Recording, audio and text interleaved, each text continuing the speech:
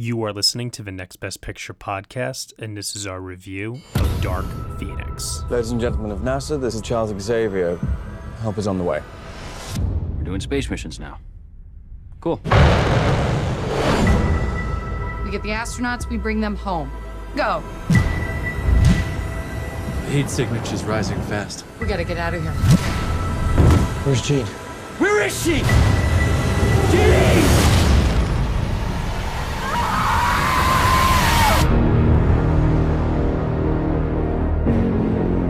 She should be dead. Did you hear what the kids are calling you? Phoenix. Hello, Jean. Who are you? The better question is, who are you? Something's happening to me. When I lose control, bad things happen. But it feels good. That power destroyed everything it ever came into contact with. Until you. The X-Men fear you. And what they fear, we seek to destroy. She'll kill us all.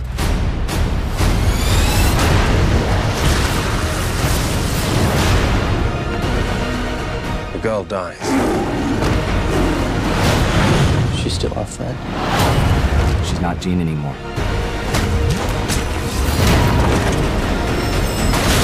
Are you threatening me? That's right. That would be a bad idea.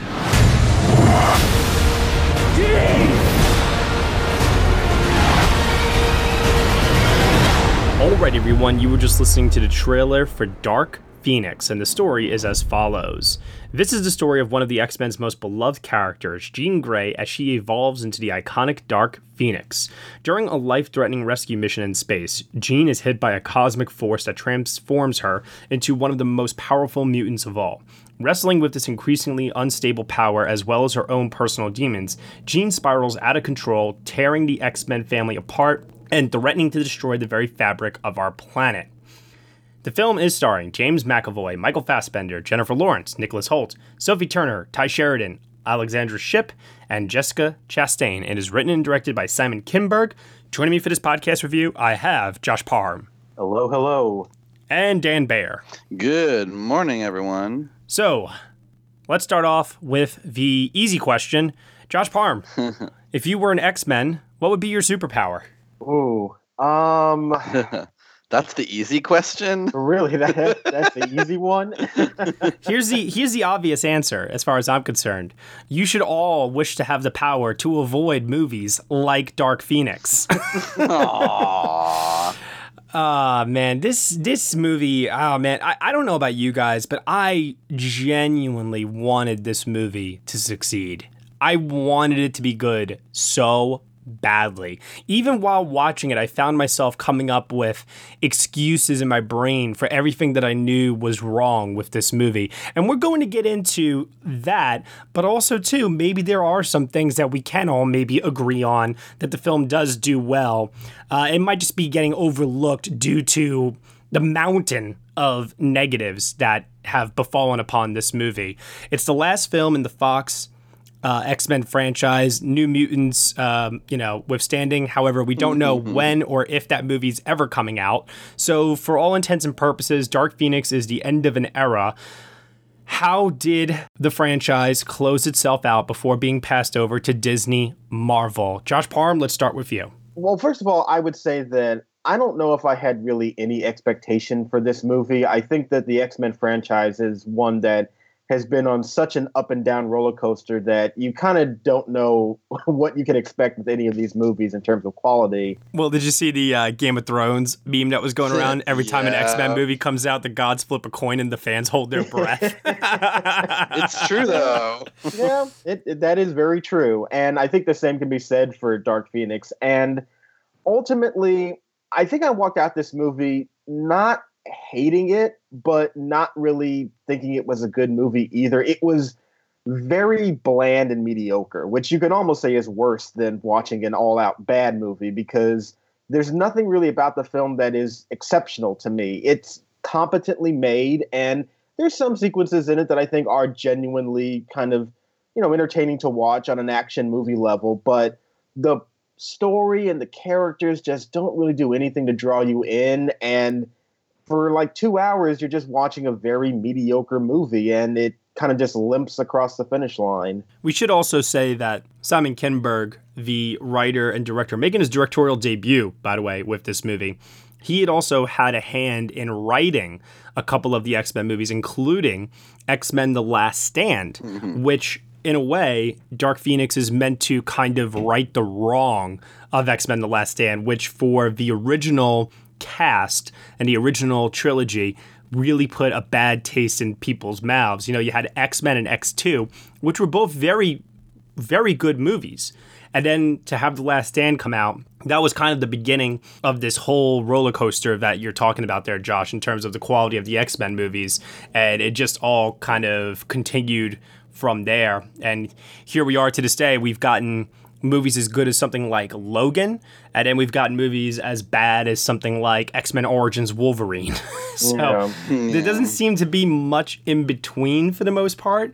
But Dan Bayer, I'm curious to know what you thought about Dark Phoenix, and also too if you felt it was an improvement on X-Men The Last Stand. Oh, absolutely an improvement on X-Men The Last Stand. So I am not a big comic book guy. I did not read them a lot as a kid. I did not have all the connections that a lot of people have to the Marvel movies or the DC movies. I just don't care that much. But I'm very connected to the X-Men, partially through comic books, but mostly through the cartoon that was on TV that I watched a lot growing up. And so I've been very connected to the film franchise in terms of wanting them movies to be really, really good. And this one especially, I was like really rooting for all the way because like the cast and the rest of this sort of, I guess, reboot series or whatever, prequel series, however you want to call it, has been pretty good, Apocalypse notwithstanding. And the Dark Phoenix saga is one of like the cornerstones of comic book storytelling. It's a great story. It's, justifiably famed in certain circles. And it was done so poorly in The Last Stand that just about anything would have been an improvement.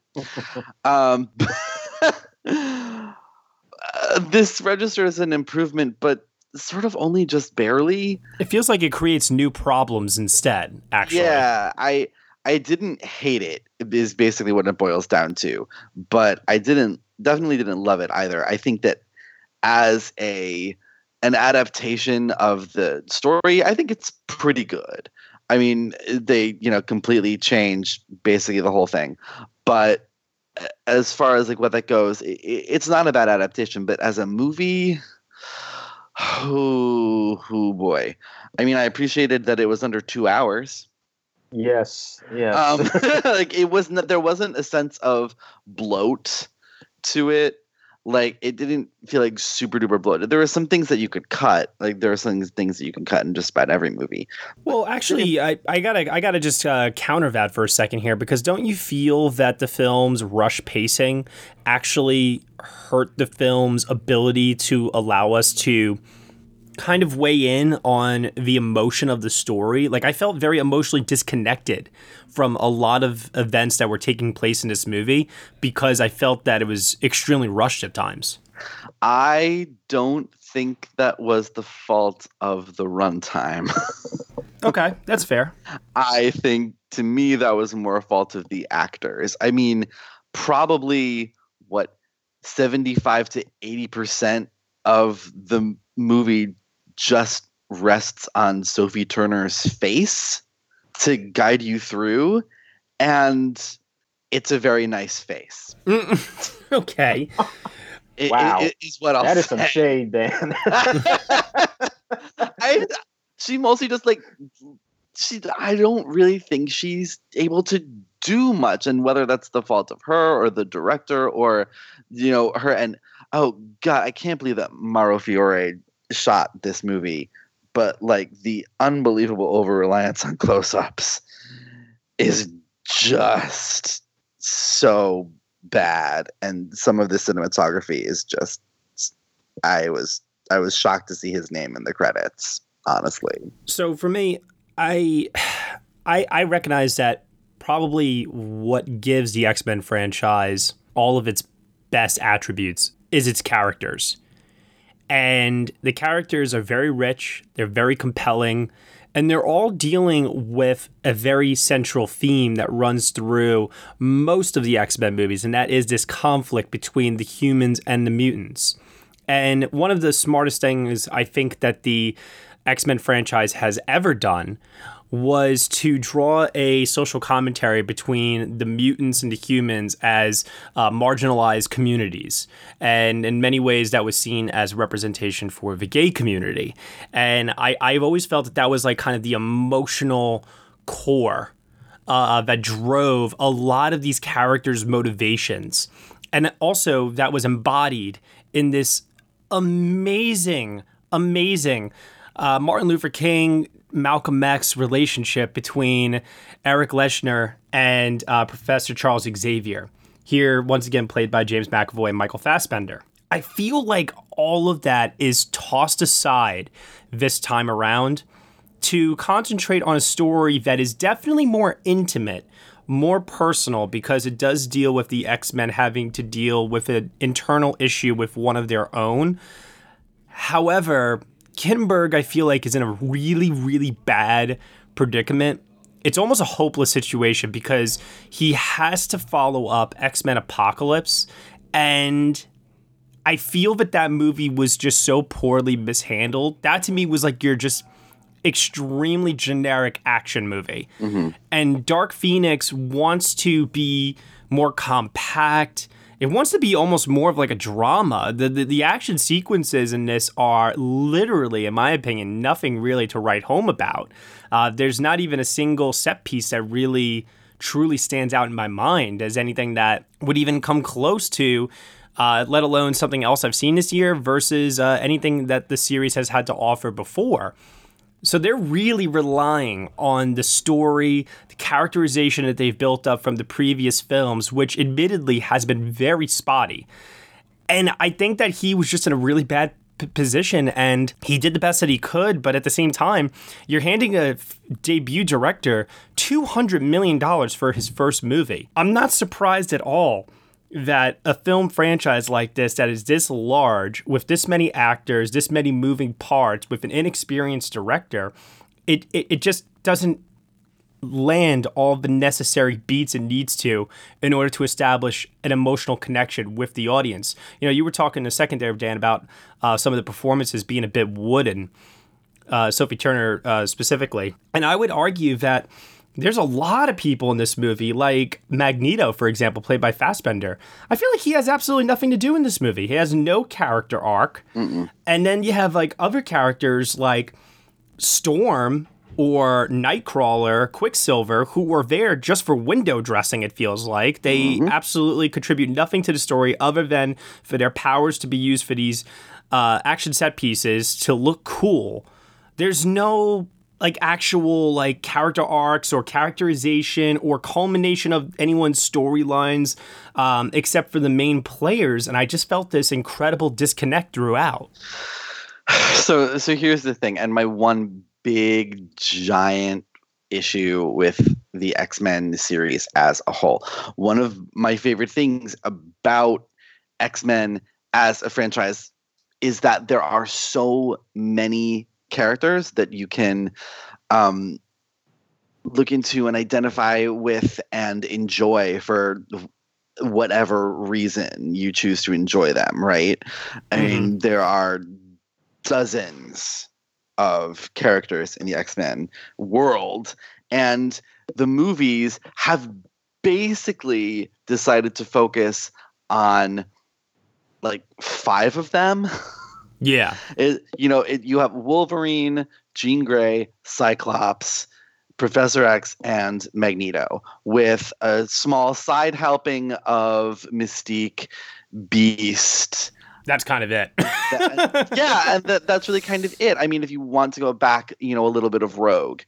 And I think that that's really been kind of a downfall of the movies, because instead of focusing on the like team or family elements, you focus on the very small, very personal problems of this select group. That is definitely like the most oddest thing about this movie, is that this is the one X-Men movie where I feel like they barely added any characters outside of Jessica Chastain and a few red shirt mutants that, you know, some guy's got dreadlocks that kills people. I don't know.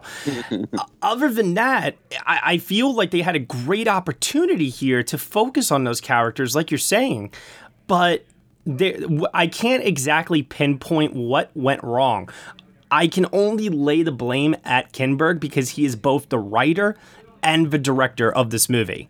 And I also think that, you know, say what you will about some of the performances maybe being a bit phoned in, like Fassbender or Lawrence. Yeah, Jennifer Lawrence with those dead eyes and that awful line delivery that... She has never been good in the X-Men movies, but this is a new level of just please get me out of here. Just give me my paycheck and let me go.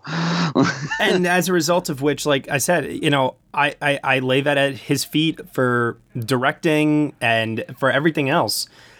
It blows my mind that Chastain was the only added character, and you have all this other previous characterization to build off of from First Class, Days of Future Past, and Apocalypse, and still they aren't able to necessarily bring these emotional beats home.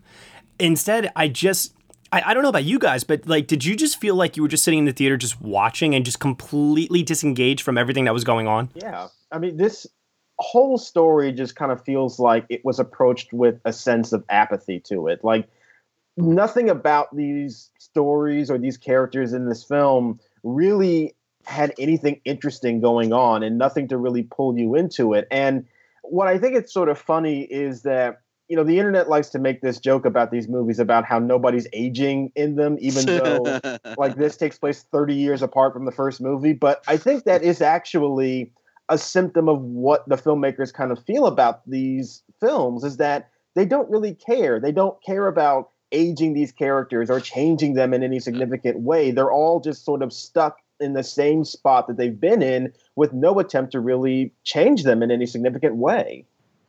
Yeah, they sort of do not care about the continuity of the movies at all. Like, to the point where I was trying to figure out in the start of this movie, like, where are we? What happened? And where are these characters supposed to be right now? And then I realized, like, oh, well, they clearly don't care, because James McAvoy is exactly the same age that he was in X-Men First Class, which took place in the 60s. So, okay, fine, whatever. This clearly doesn't make any difference. So I was able to throw that out the window. I mean, if you wanna argue to me that in First Class they're meant to be like post college, even then it's like 30 years later, and I need to see some gray hair, some wrinkles, something. You know? Yeah, he and Michael Fassbender have aged what, maybe 10 years in that supposed. Let's be real, Fassbender never ages. Well, I have to say, like, I was so glad to see Fassbender on screen again. Like, his presence is so magnetic that I didn't care that... That was a bad pun. That it was... but I didn't even realize I made it. No, I did. I absolutely did. Pun intended. I mean, when he's doing his whole, like, bending metal, manipulating metal thing, and you see his, like... his facial muscles just shaking and everything. I'm like, yo, like, Fassbender's like really, really like putting a lot of effort into this, and I feel bad because it doesn't feel like the movie is reciprocating. Each film, that character always seems to go on what is to me the most fascinating journey all the time. Because to me, I think he's got the most complex war raging inside of him. And that actually makes him maybe the most fascinating character in the series. But in this movie, I just feel like, once again, there was no personal connection. Like, the story just didn't care about him this time around. They also introduced him, I think, halfway into the movie? Yeah, probably. Something like that. Instead, I have to say, I'll throw a positive out here. I actually think James McAvoy did a pretty decent job this time around. Even though the story was a bit wobbly at times, his desire for a long-lasting human peace with the humans, and this relationship that he has with the president, and how he's getting like all of these honors for leading the X-Men to be heroes for the modern age. They got these toys made now, and kids are liking them and things like that. I really felt that's actually the one element of the movie that I really did feel the emotional weight of it all. What I didn't appreciate was how the other X-Men were then turning around and saying, Charles, despite decades of you showing us that you care about us and that you are all about hope and change and peace, you're using us, and we're all going to turn on you. And it's like, wait, what? Well, was it characters or just Mystique? Because it was mostly Mystique, sowing the seeds of discord there for her own, and she's always, sort of had the weird relationship with Xavier in that way. I agree. I think James McAvoy gives probably easily the best performance in the movie, to the extent that the film's storyline worked. I think it's mostly because of him. I'm also going to throw a bone towards Sophie Turner. I know that some people are very divisive on her. And to be very clear, I've never felt that she was like the greatest actress. I think she does a great job on Game of Thrones playing the character of Sansa Stark. Agreed. And I will say to her credit that I liked her here in Dark Phoenix more than I liked her in X-Men Apocalypse. I'm not saying that she's great, but I'm also not saying that she's bad either. Yeah, she has moments where she's really good, and most of those moments are in her scenes with James McAvoy when they're really going at each other. And I think that there's a germ of a really great idea in that story that speaks to today about a white cisgender man thinking he knows what's best for a woman, and having to reckon with the fact that actually he did not. Right, because, I mean, the first opening line of the movie is Jean Grey asking, who are we? Yeah. And by the end of the film, when she has her climactic moment with Jessica Chastain, this is the thing that also kind of really bugged me about this movie a bit, was that the film wants to really be this, like, pro-feminist story involving Jean Grey, and, I couldn't help but feel, especially with this, and they leaked the clip of this, so, the whole, like, ex-woman line and everything like that, I just feel that while the intention, I see the intention, you need to write this better as opposed to saying it so bluntly that it's, hey, look at us, we're trying to be progressive over here, because that is going to draw people to point a finger then at you, because it doesn't seem like you're doing it because you genuinely want to do it. It feels like you're doing it to get on the good side of, people. Yeah, it feels very forced and inorganic, and I think that's just really corporate. It feels like it's just a very big failing of the storytelling in this film. I think that's really where it comes down to. All of these major complaints that we're having, I think, could have been alleviated a little bit had the story just been a little bit stronger and wanted to dive into some of these subjects a little bit deeper, instead of just kind of handing it off and saying, yeah, this is what we're doing, and on to the next scene. Yeah, I think the film, it really felt like everyone involved was like, we're doing this because we have to. Yeah. Not because we want to, which is so strange for this particular movie. When everyone was like, we did this story so badly before, here's our chance to do it right. And it's just kind of, well, meh. I also think there was probably a little internal, we don't want Bryan Singer to have directed the last X-Men movie. Yeah. I can't help but feel like that was maybe a part of it also. Also, too, from everything I've read, it does seem like there was a lot of convincing that needed to be done with the cast members to have to return for this movie. Yep. And to his credit, Simon Kinberg apparently was the reason why. Apparently, all of the actors have a really good working relationship with him, and they wanted to come back specifically to work alongside him if he was directing this movie. Like I said before, I think that the intent was there, and it's not like anybody set out to make a terrible movie. I don't think that was the intention here. I definitely think that this was just a classic example of the story probably had too many cooks in the kitchen. Even though Kinberg is the sole credited writer with this, I think that an inexperienced director making this movie with so many other, external factors involved with a high budget movie such as this, a huge cast, you're juggling so much that things are going to get lost in the shuffle. And unfortunately, the thing that got most lost in the shuffle was the story and the characters. Now, here's the thing that cracks me up is you could have absolutely shitty visual effects and honestly small scale set pieces that they don't have to be extravagant and large. But if you nail the story and the characters right, then you've just made a really good looking indie film as far as I'm concerned. And that's great. So it astounds me sometimes that the bigger these budgets seem to get, a lot of times, how much story and character tends to fall through the cracks. And to me, those are the two most single important elements of crafting a good movie. I'm not going to argue with you about any of that. Did everyone else also find it a little weird too? I have a note written down here. I just want to talk about this for a second, and maybe I'm reading too much into it, but just bear with me for a second. So Jean Grey's power, she's meant to be like portrayed as some sort of a god, and there's like a line in here about what they don't understand. They seek to destroy, and I was trying to like figure out, and maybe there's nothing to figure out. Maybe it's just bad writing.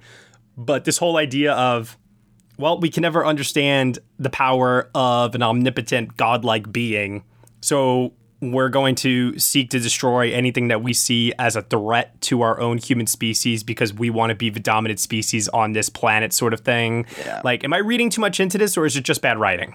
No, I think that was exactly what it was. To me, that felt like a very classically X-Men line. Right, because the whole movie, I think what Dark Phoenix was trying to be about was, I think it was trying to be a movie about control, about how Charles Xavier tried to control Jean's path, and how Jean needs to take ownership of her own destiny, and she then tries to take control, even when she's got Jessica Chastain playing. Or rather, maybe this is the other way around. Maybe Groot is playing Jessica Chastain. I'm not exactly sure which way it is. But that was very bizarre. I have to say, like, talk about marketing mishandling a movie. Like, all the trailers and marketing for this, like, you sort of assumed that Jessica Chastain was playing like an identity disorder, like embodiment of whatever this thing is inside Jean Grey. I thought she was just a human. I thought she was going to be like a what's that movie with Avengers Civil War? What's his name? Daniel Bruhl plays him in that. Oh, God, I don't remember that character. You know who I'm talking about, but he was just a guy. He was just a guy that brought down these godlike beings, and that's what I thought Jessica Chastain was going to be in this. So when I find out that she's like an actual alien... Yeah, it's very strange. With no motivations, by the way. I mean, there is motivation, but it's like the most boring motivation you could possibly give your villain. Yeah. And she has no character whatsoever. None. It was just like such a waste. What they do with Jessica Chastain, I think, is actually the most disappointing thing about this film, because... I'm going to guess that we're all fans of Jessica Chastain on the podcast here. Oh, yeah. And to see her get handed this character that has literally nothing going for them. They are like this empty slate. As you said, Matt, you don't really get any kind of sense of a motivation. They barely hint at the plot behind that they're trying to do, but it's not really explained that well. A lot of that is inferred, and it's just... so incredibly empty and boring. And to see Jessica Chastain in this role was so disheartening because she's so good and this character is terrible. It's so bad. Mm-hmm. Yeah. There's nothing going for that character. That character is almost literally nothing. It's the biggest cliche in sci-fi. you know. And she's a very talented actress. Yes. We're all fans of her here. She couldn't save this. No one could. She could play this role in her sleep, and for a lot of the movie looked like she was doing so. Yeah. Jeez. What I want to do now at this point is I do want to pass it off to final thoughts, grade out of 10, Oscar potential for this movie, even though it's the worst reviewed installment of the franchise. Oh my God. All right, Dan, we'll start off with you. Final thoughts, anything that we did not get a chance to talk about in regards to Dark Phoenix? I think this movie has one of the worst shot and edited action scenes I've ever seen in a comic book movie. Oh, wait, we're just saying comic book movie? Because I need to know now which scene it is. I don't want to say ever because that would require a lot more backup on my part. Sure. But it's probably up there.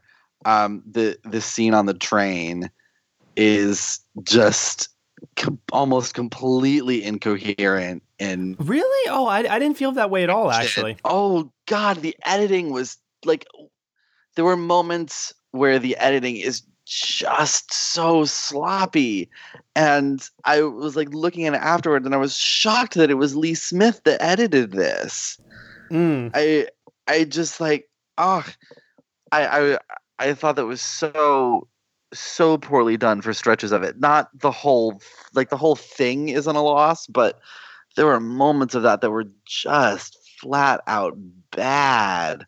I was shocked again that it was Mauro Fiore who shot it and Lee Smith who edited it.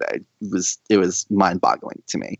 Yeah, I will admit that Mauro Fiore's cinematography is extremely bland in this. I was hoping for more iconic imagery and something that would really make me, stand up, take notice, and go, "Wow!" Yeah. But those moments never presented themselves. I think that there have been more iconic and better shot sequences in the X-Men franchise than anything in this entire movie. Oh yeah. I mean, there were some shots near the end when the Phoenix sort of fully unleashes her powers that did have that sort of colorful graphic iconography, comic book panel beauty to it, but only almost.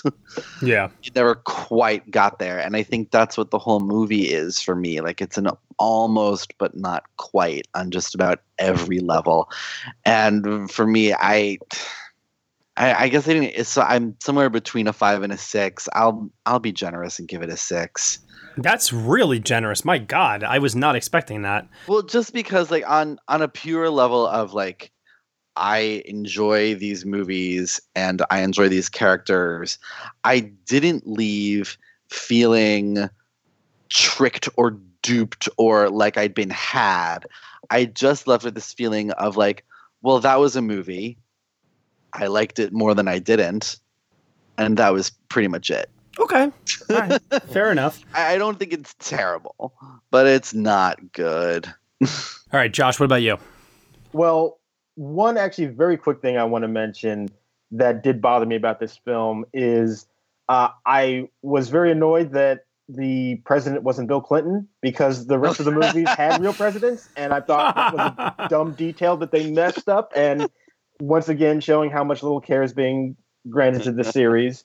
Very easily could have dyed Brian Darcy James's hair gray. Yeah, that annoyed me. Southern upset, it would have been really close. Yeah, it's a small detail, but the devil is in the details, and that annoyed me. Mm-hmm.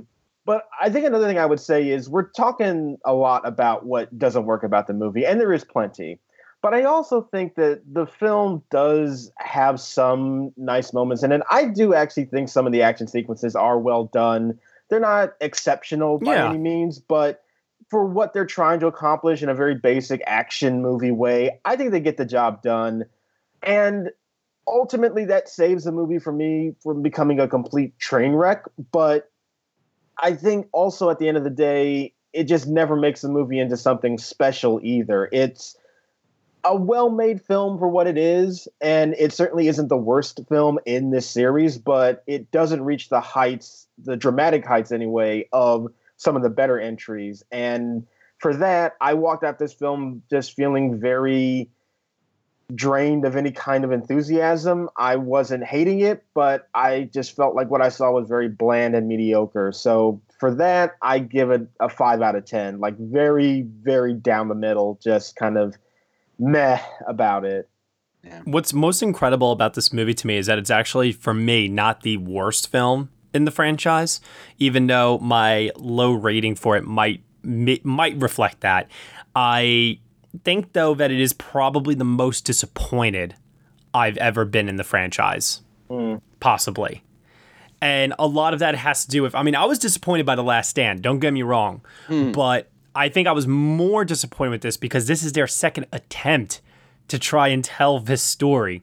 And you have to believe that they're going to do a better job. And in my opinion, they did do a couple of things better, but there were also other things along the way that they did that, like I was saying before, just created more problems for them and put them into possibly even a deeper hole than what they dug for The Last Stand. It's a shame that this franchise, which I have really enjoyed, actually, despite some of the pitfalls it has fallen in over the years, it's a shame that it's going out on this note. And I think everybody, seeing as how Kevin Feige has handled so many beloved characters in the MCU, everybody is now just patiently holding their breath, anxiously waiting to see what he does with these beloved characters. I think it's going to have to be a bit of time before we do see that happen because, like, for example, Hugh Jackman playing Wolverine is the equivalent of Robert Downey Jr. playing Iron Man. You need some time to pass before you recast that role. And I kind of feel that way with a lot of these other characters, even though they're maybe not as successful at bringing some of these characters to life. In particular, I'm talking about the young cast here. But for example, like McAvoy and Fassbender, I see them just as much as Charles Xavier and Magneto as Ian McKellen and Patrick Stewart. And once again, I still think that relationship between the two of them is the heart of these movies, and it always has been. So when we get to the, I like to call it the Dark Phoenix Rises ending at the cafe at the oh god, I don't want to. All right, now I feel like I'm getting spoilers. Come on. But I was like, yo, did Simon Kinberg watch one too many Christopher Nolan movies? Like, what is happening here? I thought that was actually kind of amusing, but I was happy that the movie at least ended in that manner, even though I felt like its final minutes were extremely rushed, especially that this is supposed to be, once again, like I said, the closing chapter on this franchise. I really, really felt like this movie could have had a few extra minutes, and I don't mean like a lot of minutes, I'm just saying a few, just a small, like less than 10, to maybe help pad some things out, get us to feel the weight of certain sequences a bit better. And also, too, like I was saying, it just probably would have had to have been better directed overall, better written. This is just, I like I said, I feel a little bad at laying the blame so much at Simon Kinberg's feet because, like I said, I think he put himself in a very hopeless situation. But, if you go in with expectations that it's going to be bad, maybe you won't be disappointed. So there is That's definitely part of it. One positive that I will end this on is I actually thought that Hans Zimmer's score was phenomenal, and I really, really enjoyed it a lot. And I don't think it will be considered one of his all-time great scores or anything like that, but I actually have been listening to it since I've seen the movie, and I don't need to ever rewatch the movie to listen to that score again. I can easily listen to the score on its own, and I believe that the score went a very long way, like an extremely long way for me, for elevating certain scenes in the movie, because I thought that what he was bringing to this was energetic, it was emotional, and listen, if you're a fan of Hans Zimmer and what he does, you're getting that here. So I think he's incapable of writing a score that isn't just like Hans Zimmer's greatest hits remixed anymore. Yeah, I see that. You know, and I can understand too, because I've talked to a few people about it. They feel that this score, it's like take 3 Hans Zimmer movies, mix them together, and you get this score. It's not like he's doing something totally different like Sherlock Holmes or anything like that. Well, what's funny, Matt, is that I actually did not know that Hans Zimmer did the score to this film when I was watching it. And as I was listening to the music, my actual thought was, oh, this is some nice music, although whoever's doing the score is basically like kind of doing Interstellar Light here. And that came into my mind without even knowing that it was Hans Zimmer. So it is nice music, but I think that Zimmer does have a tendency to rely on previous motifs a lot. I think particularly just when he's not working with like Christopher Nolan. So it's good music, but it does feel a little repetitive. That's fair. You know, I like his style a lot, so I'm always okay with hearing variations on that style. So that's totally fair, though. I get it. With that said, I give this movie a 3 out of 10. Oh. It's not one of the worst movies I've seen this year. That would be my 2 out of 10 rating, but it's one step above, and it is pretty bad. So I am going to go with a 3 out of 10 on this one. I was very, very disappointed. I hope that the franchise, continues to do okay with Marvel Disney. And you know what? I like Days of Future Past. I like First Class. I'll continue to rewatch those movies. X-Men Apocalypse, not so much. Dark Phoenix, not so much. You want a hot take? Apocalypse is actually my favorite of this new group. So you know what? I'll have to ask you why off air because I'm very curious to hear that reason. Yeah, me too. Like I don't hate Apocalypse, but wow. Yeah. We'll get into that later. As far as any Oscar potential for this movie, obviously the one thing I think we'll all point our fingers at here and say that there's a chance is possibly visual effects. Did anyone here think the visual effects were outwardly awful in this? No, they're not bad, but I wouldn't say that they're anything that's like very exceptional either. Like, I wouldn't be shocked if this movie makes like the 20 film shortlist for the Bake Off, but I would imagine a hard time.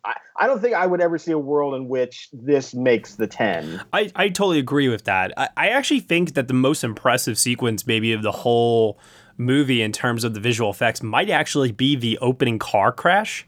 Yeah, it's good. You know, we've seen a sequence like that before. We've seen sequences like the train. We've seen a lot of these sequences play out in other X-Men movies before, like, Kurt teleporting as Nightcrawler. They do like a different kind of effect with him, I felt like this time.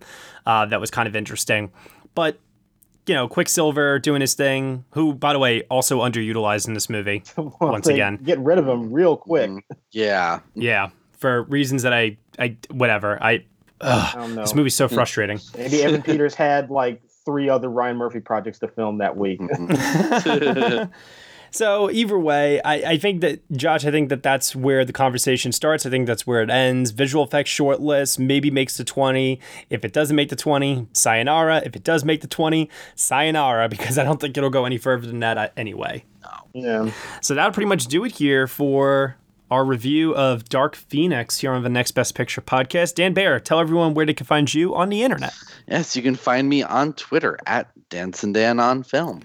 Josh Parham. You can find me on Twitter at JRParham. And you can find me at Next Best Picture. Thank you so much, everyone, for listening to our review of Dark Phoenix here on the Next Best Picture podcast. You can subscribe to us on iTunes, SoundCloud, Google Play, Stitcher, TuneIn, Player FM, Acast, CastBox, and also on Spotify. Be sure to leave us a review on Apple Podcasts, write us a comment, rate us 5 stars. Let us know what you think of the show. We really appreciate any level of feedback that you can offer. It helps people to discover our show. So if you like the show and you want more people to listen to us, write us a comment on iTunes. Then, if you're feeling generous, head on over to Patreon. For $1 minimum a month, you can get some exclusive podcast content from us. Thank you so much for listening, as always, and we shall see you all next time.